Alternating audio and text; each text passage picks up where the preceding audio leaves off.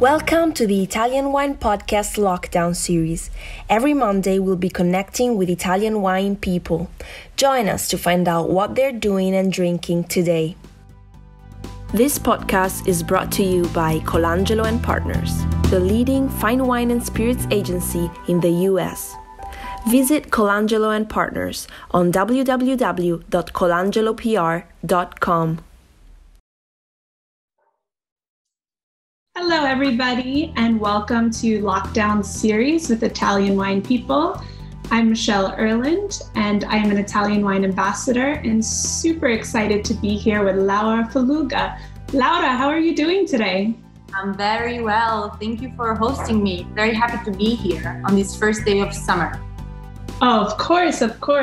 Laura, I have to tell you, it's such an honor for me to be here interviewing you today because I am such a fan of your family's wines, and it's very nice to virtually meet you in person.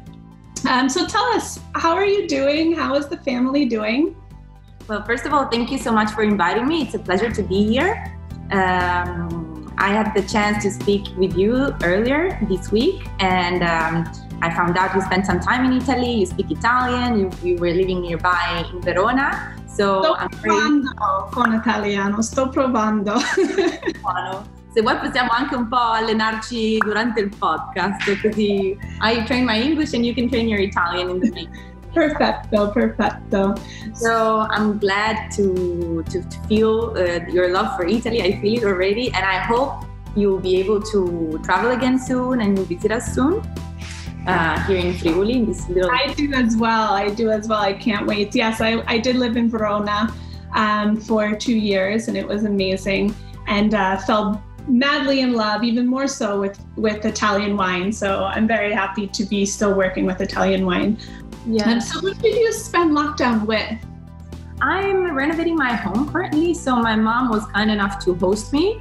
And it's been like a dive back in the adolescence days. It's been an experience, but I believe our bond grew even stronger. So she was very... She loved it. She did, because I've been away for such a long time. That's what she tells me. I'm not quite sure if she actually did. But we've been away for a long time, so it's nice to get to spend time with family in a difficult situation. What did you spend your lockdown days with? So I was actually in my apartment by myself, but thankfully there's so many virtual opportunities to connect with my family and friends. So I feel like I've had people the whole time with me. So wine as well. Always. The wine didn't stop coming, so that was great. Let's talk about some hobbies maybe that you perfected or picked up during lockdown that you think you are going to continue with after everything reopens. I heard a rumor actually that you really, really love learning foreign languages, and that recently you started studying Chinese again. Is that correct? That was actually the purpose, as you say, the intention before lockdown happened. So I finally gained the contact of a person in my hometown, so I could start doing lessons again. And then lockdown happened, so I didn't got back to Chinese, but I've seen there's plenty of very interesting applications and profiles on Instagram that could be helpful in the meanwhile, and it's definitely something I want to do. Teach us any words in Chinese. Of course. Well, I'll start from the basic, which is hello, and it's ni hao. Ni hao. Ni hao. 我叫 means my name is 我 Ciao. 我叫 Well, it's like saying ciao in Italian. The D sound 我叫 Michelle. Amazing. Well, how about something like where is the wine? Do you know that in Chinese? Yes. 葡萄酒在哪儿? My apologies, our Chinese listeners. It's been a long time since I lived in China. It's been 8 years, so my tones are off. But 葡萄 vuol dire, it means grapes. 酒 means alcohol. So to define wine, you say the alcohol made of grapes. 在 means is. and 哪儿 means where. So 葡萄酒在哪儿? That's incredible. I'm not even going to try to repeat it because I know I'm going to butcher it. So I trust you. It's amazing. I got a lot, but actually I really, really can't wait to go back physically to China and, regain the consciousness of the language. Remember, because with languages, if you don't use them, then they evaporate somehow, no? Yes. No, you're absolutely correct. I'm sorry? How's it going with your Italian? Definitely have to keep studying. But in New York, I'm lucky because there's lots of opportunities to take language classes, and I do work with a lot of Italians, so they keep me on my toes. Do you have a favorite phrase or sentence or, modo di dire that you... So, yes, but I don't know if I can say it on the podcast. But no, I love to say, dove stai andando? I just love to ask people. I think it just flows so nicely to say that phrase. So I do say that a lot in the office. I think that it's very similar in the Italian and Chinese culture is the passion for food and the fact that we're very loud. And so when I first moved to China, one of the first things that they taught me is that when you meet somebody in the streets or when you call somebody, the typical way to ask how they are, how are you, is, did you eat already? Wow. And I think it's very relatable in the Italian culture as well. Yes. No, I know that for sure. Living in Italy, no matter what time of day it was, my Italian friends would say, are you hungry? Did you eat? So let's talk about any other hobbies that you have. I also know that you are a yoga and instructor. I have the certificate. I've never actually had the courage to teach anybody anything. I think that you need a lot of, you need to be responsible about these things. So yes, potentially. Do you find though that you practice your yoga during the lockdown more? I tried. So the most difficult thing, I don't know if you agree with me, was to keep a routine within this. Absolutely. So what I tried to do, at the beginning, I set too many rules. So I said to myself, so now you get the chance to do all of those things you've never had time to do. So you wake up at 6 and then you drink a liter of water and then you do yoga and then you work for 2 hours and then you do, heat training and then you take a nap and then you eat healthy, only proteins and vegetables. And then you write that book you always wanted to write. Chinese. And of course that lasted a day and a half.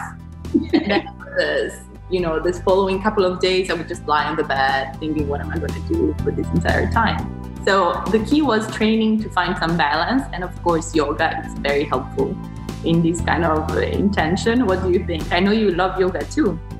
I do like yoga, but I'm not a teacher. So I was hoping you could maybe teach me a good move to do to keep balance while I'm working from my home office, which is also my kitchen.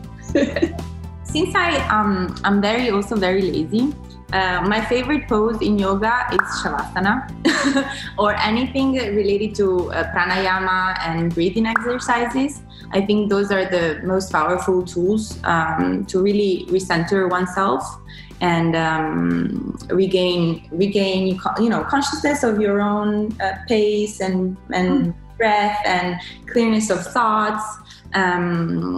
So I lost my flow. I could teach you Shavasana, but I think you know already.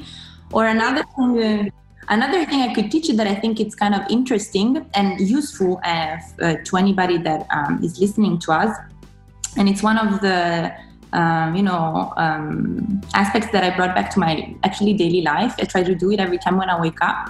So when I went to India, this is a very millennial thing to say, maybe, I don't know. I had different teachers. I had one teacher that would teach me the asana, which are the physical poses that you actually go through during your yoga practice. And then there was another teacher who would teach the theory of yoga and the breathing techniques and the meditation. And before going there, I had this image of meditation as something very esoteric, very bizarre, very difficult to understand and conceive. As a matter of fact, through him, I understood that it's something very pragmatic and easy to practice. So it's not easy to achieve a state where you're in a deep meditation, but it's very easy to try to meditate or to do it for a small time span every day. And what they used to do, they used to bring us some little cups with oil and a little flame. And he used to teach us that to meditate, you need to set your intention on one item. The traditional thing they set their intention in the schools is this little flame on the top of the candle. You cannot choose an idol band. For example, at the beginning, I would meditate on the BTS.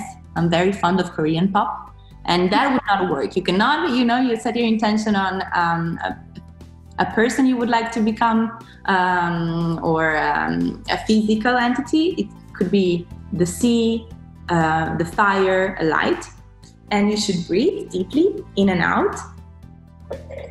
Now we can use the bottle of wine as our flame. Okay. It's gonna work. Or maybe the wine itself. Okay. You should take 5 deep breaths. We'll take 2. Focus on the object. And then keep the image of the object in your head. And the only thing that should be left in your mind should be the image of that object.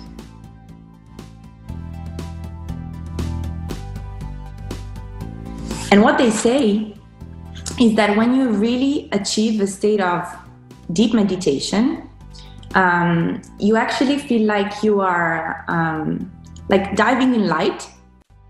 You lose consciousness of all of the sounds in the surrounding and your internal struggles. And that is a state that should be easier and easier to achieve the more you practice. And through concentration and balance, I really believe that anybody can find life even more pleasant and better achieve their goals and be healthier and happier. And it's something that I hope also, because the New York life is just hustle and bustle, and I know as soon as we open phase 2, everyone's going boom right back to that's why they need those 5 minutes to go back to their inner peace. Yes. So well, thank you. I'm going to definitely use that. So let's have a glass of wine together. I picked myself up the 2017 Pinot Grigio. Nice, my favorite. It's very hot in New York today, so I'm going to enjoy this throughout the day because it is breakfast time. So I will enjoy the rest of it later this afternoon. But Laura, thank you so much. What are you drinking? Actually, I'm drinking Abbazia di Rosazzo 2017, which is the blend that we produce at the ancient abbey of... Wow, I haven't tried that one yet. Have you? I haven't. It's a blend of Friulano, Sauvignon, and Pinot Bianco. And when you visit, we'll take you to a very spiritual, actually, place, which is the abbey. It's very important for the wine history in the region, but also I think it could be a good place where to go back to the balance we talked about. We'll practice our meditation together and Exactly. So Laura, thank you so much for joining me today on the Italian Wine Podcast.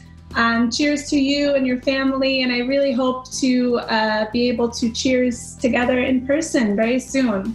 Me too. Please visit soon and stay healthy and safe and enjoy phase 2. Grazie. Chin chin. Viva. Thank you for sticking with the lockdown series each week. This concludes our final episode. We hope you enjoyed getting to know Italian wine people in their homes, and hopefully you got some ideas on new hobbies, foods to prepare, or wines to try. Stay tuned to the Italian Wine Podcast and plugged in to the Italian wine world.